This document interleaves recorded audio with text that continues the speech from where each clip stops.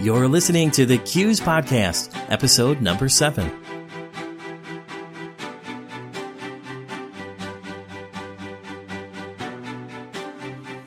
Welcome and thank you for listening to the Q's Podcast, where we'll talk to credit union industry leaders and cross-industry experts for a wide range of perspectives on trends and topics relevant to you. I'm your host, James Lenz, Q's Professional Development Manager. If you have not yet subscribed to the Q's Podcast, I encourage you to do so. The great benefit of subscribing to the Q's Podcast is that all the episodes will be automatically downloaded to you. So that means you'll never miss a single episode. Also, if you think this podcast has been a service to you, we would really appreciate it if you would leave us a rating and a comment on iTunes. That really helps us get the word out about our services for credit union leaders. I'm really excited about the interview you're going to hear today because it focuses on leveraging your members who are business owners. This episode features special guest Jim Devine. He is the founder, chairman, and CEO of Hyperion Incorporated. Hyperion, based out of Redmond, Washington, is an internationally recognized consulting firm. He has trained thousands of commercial lenders, business owners, and accountants throughout the world. Jim partners with Bob Hogan to facilitate the Q School of Business Lending 1, 2, and 3. Business lending can be highly profitable and can be a great member retention tool, but it must be done the right way to become successful. I had the chance to sit down and chat with our guest while in Chicago. Some of the key takeaways from my conversation with Jim include why member business services are one of the most leverageable things a credit union can do to improve their performance. Considerations for if I'm a business owner, why would I pick your credit union? And what is the number one credit union statistic that should serve as a motivating factor for driving your credit union forward? Here's my interview with Jim Devine. All right, Jim Devine, thank you for being part of the podcast today. Let's start off the interview by asking you if you could share a mantra or a success quote that you live by professionally. We have been doing commercial lending training, which is really the connection we have with Q's, because we run the commercial lending training schools that Q's has across the country. One of the quotes that we like to say with people who work through our program is that if the cash don't flow, the loan don't go. So we're in the business of granting credit to qualified borrowers, not selling credit because we need working assets. And so at the end of the day, we really have to have underwriting processes that identify qualified borrowers. And so if the cash don't flow, the loan don't go, which means they don't have the capacity to pay, so they don't qualify. That sounds good. You're with Hyperion Incorporated. Can you tell me a little bit about your business? Yeah, Hyperion was a company that we founded coming out of both the bank business and the CPA world back in 1999. And we established the company for the purpose of providing financial management training and consulting work. We're in Chicago for the Q School of Business Lending 1. Can you tell us about this school and tell us about other partnerships you've had with Q's? Yeah, well, we actually started working with Q's back in 2002. So this is, it's been 14 years now. And when we originally got together with Q's, the purpose was to initiate some kind of training capability that would focus at commercial lending. So we started in an incubator sense, the lending school back in the fall of 2002, and it's now evolved into the core program is 3-man weeks of class. And we're in week 1 of that core program this week here in Chicago. And then we have 2 incremental weeks that are defined as graduate level programs, one of which speaks to business credit administration issues, and the second of which speaks to construction and development lending and lending to commercial real estate projects. Nice. Okay, now this course that you offer, this school that you offer, is, I think, unique. Can you describe your methodology? Yeah, well, the curriculum design is one that's evolved. When we initially started the process, there was a fundamental assumption that most of the students that would be participating in the program would have a good, solid, basic understanding of business financial analysis. And what we found was that, unique to the credit union space, a lot of the individuals who were moving into positions where they would be responsible for member business services were individuals that didn't have a lot of prior credit training on the business side.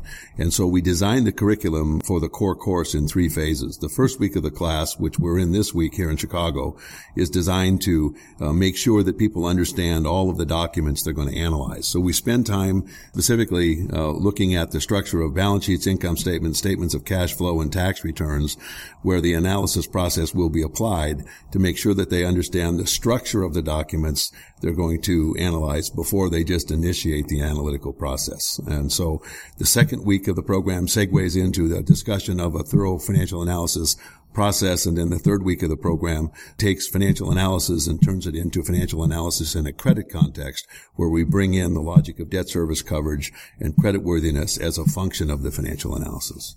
Now, I actually was a witness to the class yesterday and again this morning, and I'll continue here this week. What I like to see as a person who's been in the educational field for over 18 years is the action-oriented problem solving. You're giving them, as you said, documents, practice.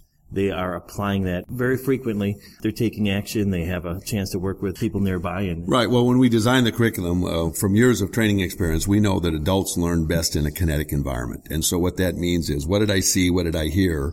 Can I take in combination what I saw and what I've heard, internalize it, and then speak it to someone else? And so we have a lot of case study oriented exercises in the program that cause the people to have to operationally participate on an ongoing basis throughout the course of the program. And so we know that to be confident about understanding business model structure, you have to be able to speak it. And so the challenge that we give the students is to absorb what it is analytically we're talking about, and then be capable in common sense English of describing what it is we're doing, such that if it was a business owner sitting on the other side of their desk, or a regulator, or someone else internally on a loan committee or whatever, that the dialogue is easy to understand, not full of complicated technical jargon, but something that creates a good communication basis, with whoever it is you're talking out loud to.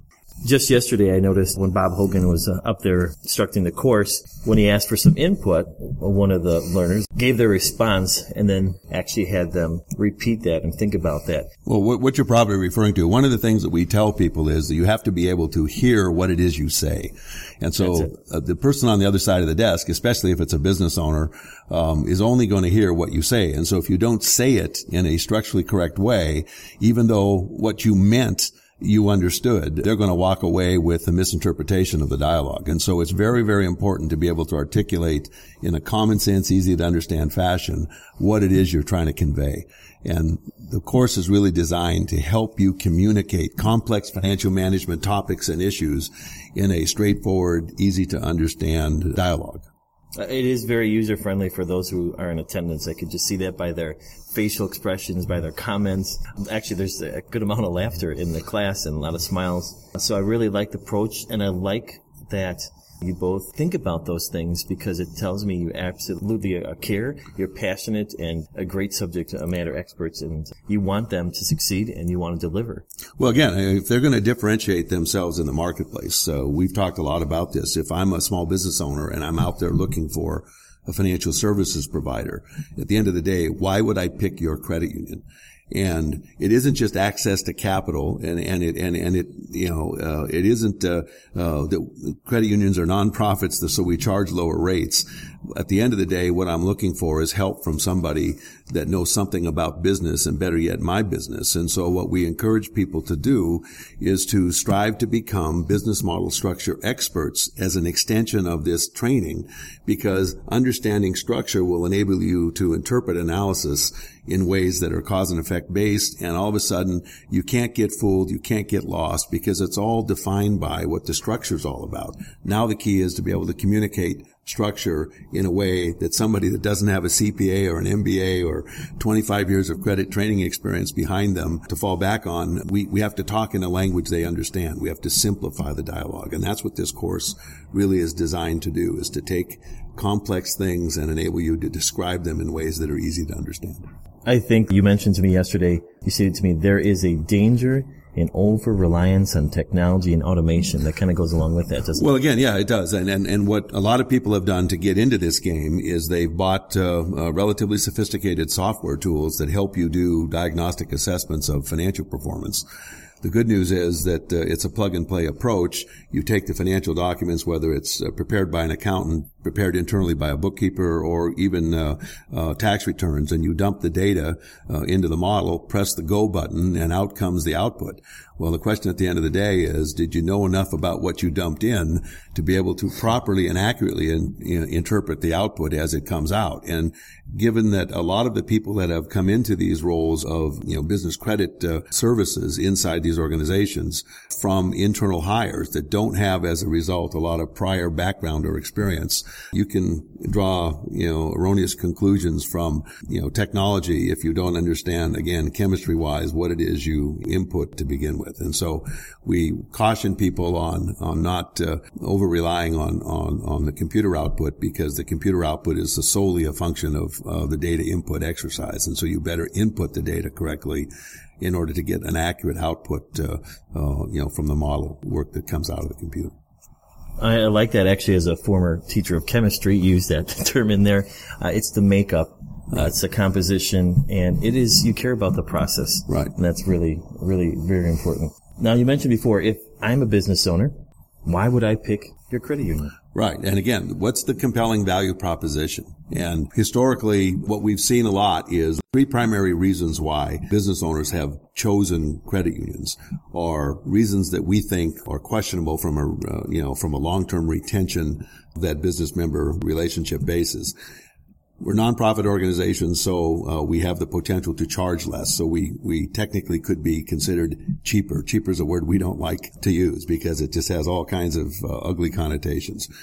Our underwriting process is less severe, and so we are willing and capable of saying yes faster than might be the case in a bank environment. So our processes aren't as involved. We have an ability potentially to say yes quicker. So we're easier from an underwriting perspective. We're cheaper from a pricing perspective.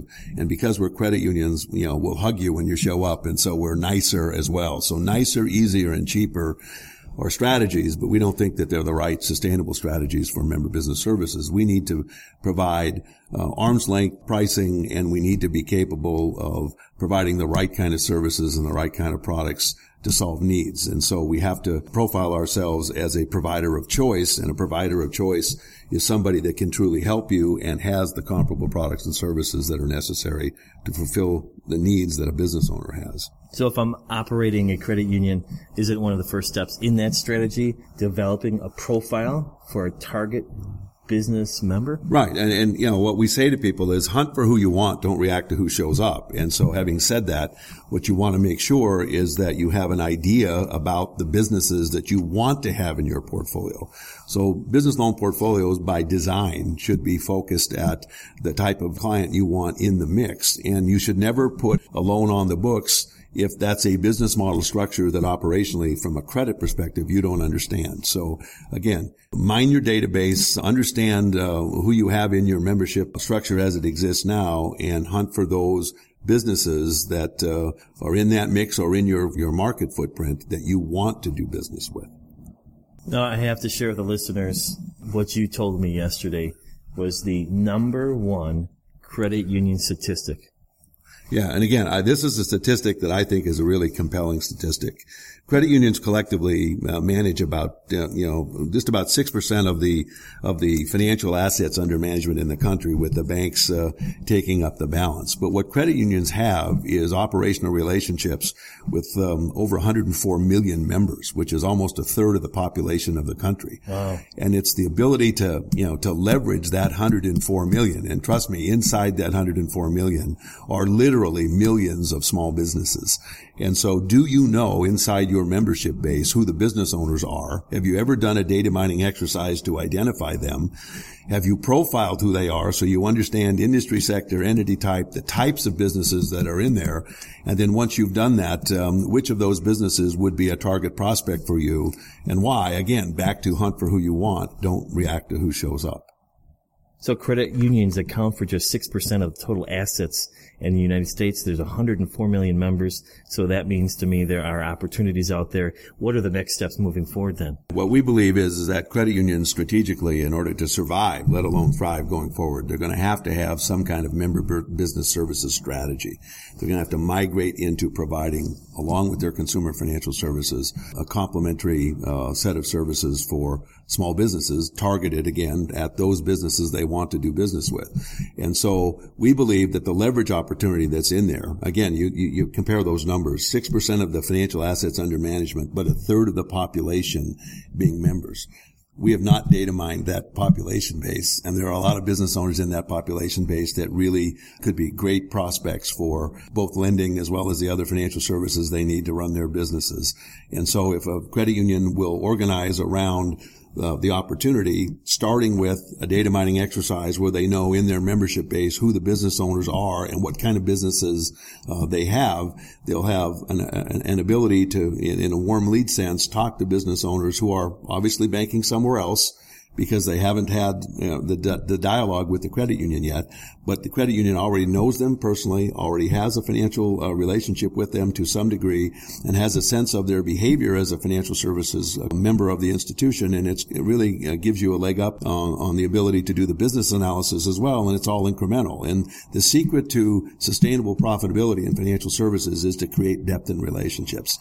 Businesses have huge opportunity to create depth because they have such a broad range of needs in financial services. And so we believe that what's going to happen is a lot of credit unions, roughly 2,600 right now, are filing call reports with the NCUA telling them that they're doing member business lending. And they're going to start evolving from member business lending into a member business services profile that brings, along with credit, all the complementary products and services that are needed to run their business financially. That is wonderful. Thank you for your time. You're welcome. Thank you for listening to this podcast from CUES. Subscribe to this podcast on Apple iTunes, Google Play, or Stitcher to receive the newest episodes as soon as they are available. If you found value in our podcast so far, please spread the word to your colleagues and friends. In addition, to help support our podcast efforts, we'd appreciate it if you could leave us a rating and comment on iTunes. For more talent development content from CUES, visit CUES.org. That is CUES.org now. If you are a CUES member, you have access to invaluable membership benefits to further enhance your development. Visit CUES.org/membership to learn more. CUES is an international credit union association. Our mission is to educate and develop credit union CEOs, directors, and future leaders. To learn how CUES can help you realize your potential, visit CUES.org today.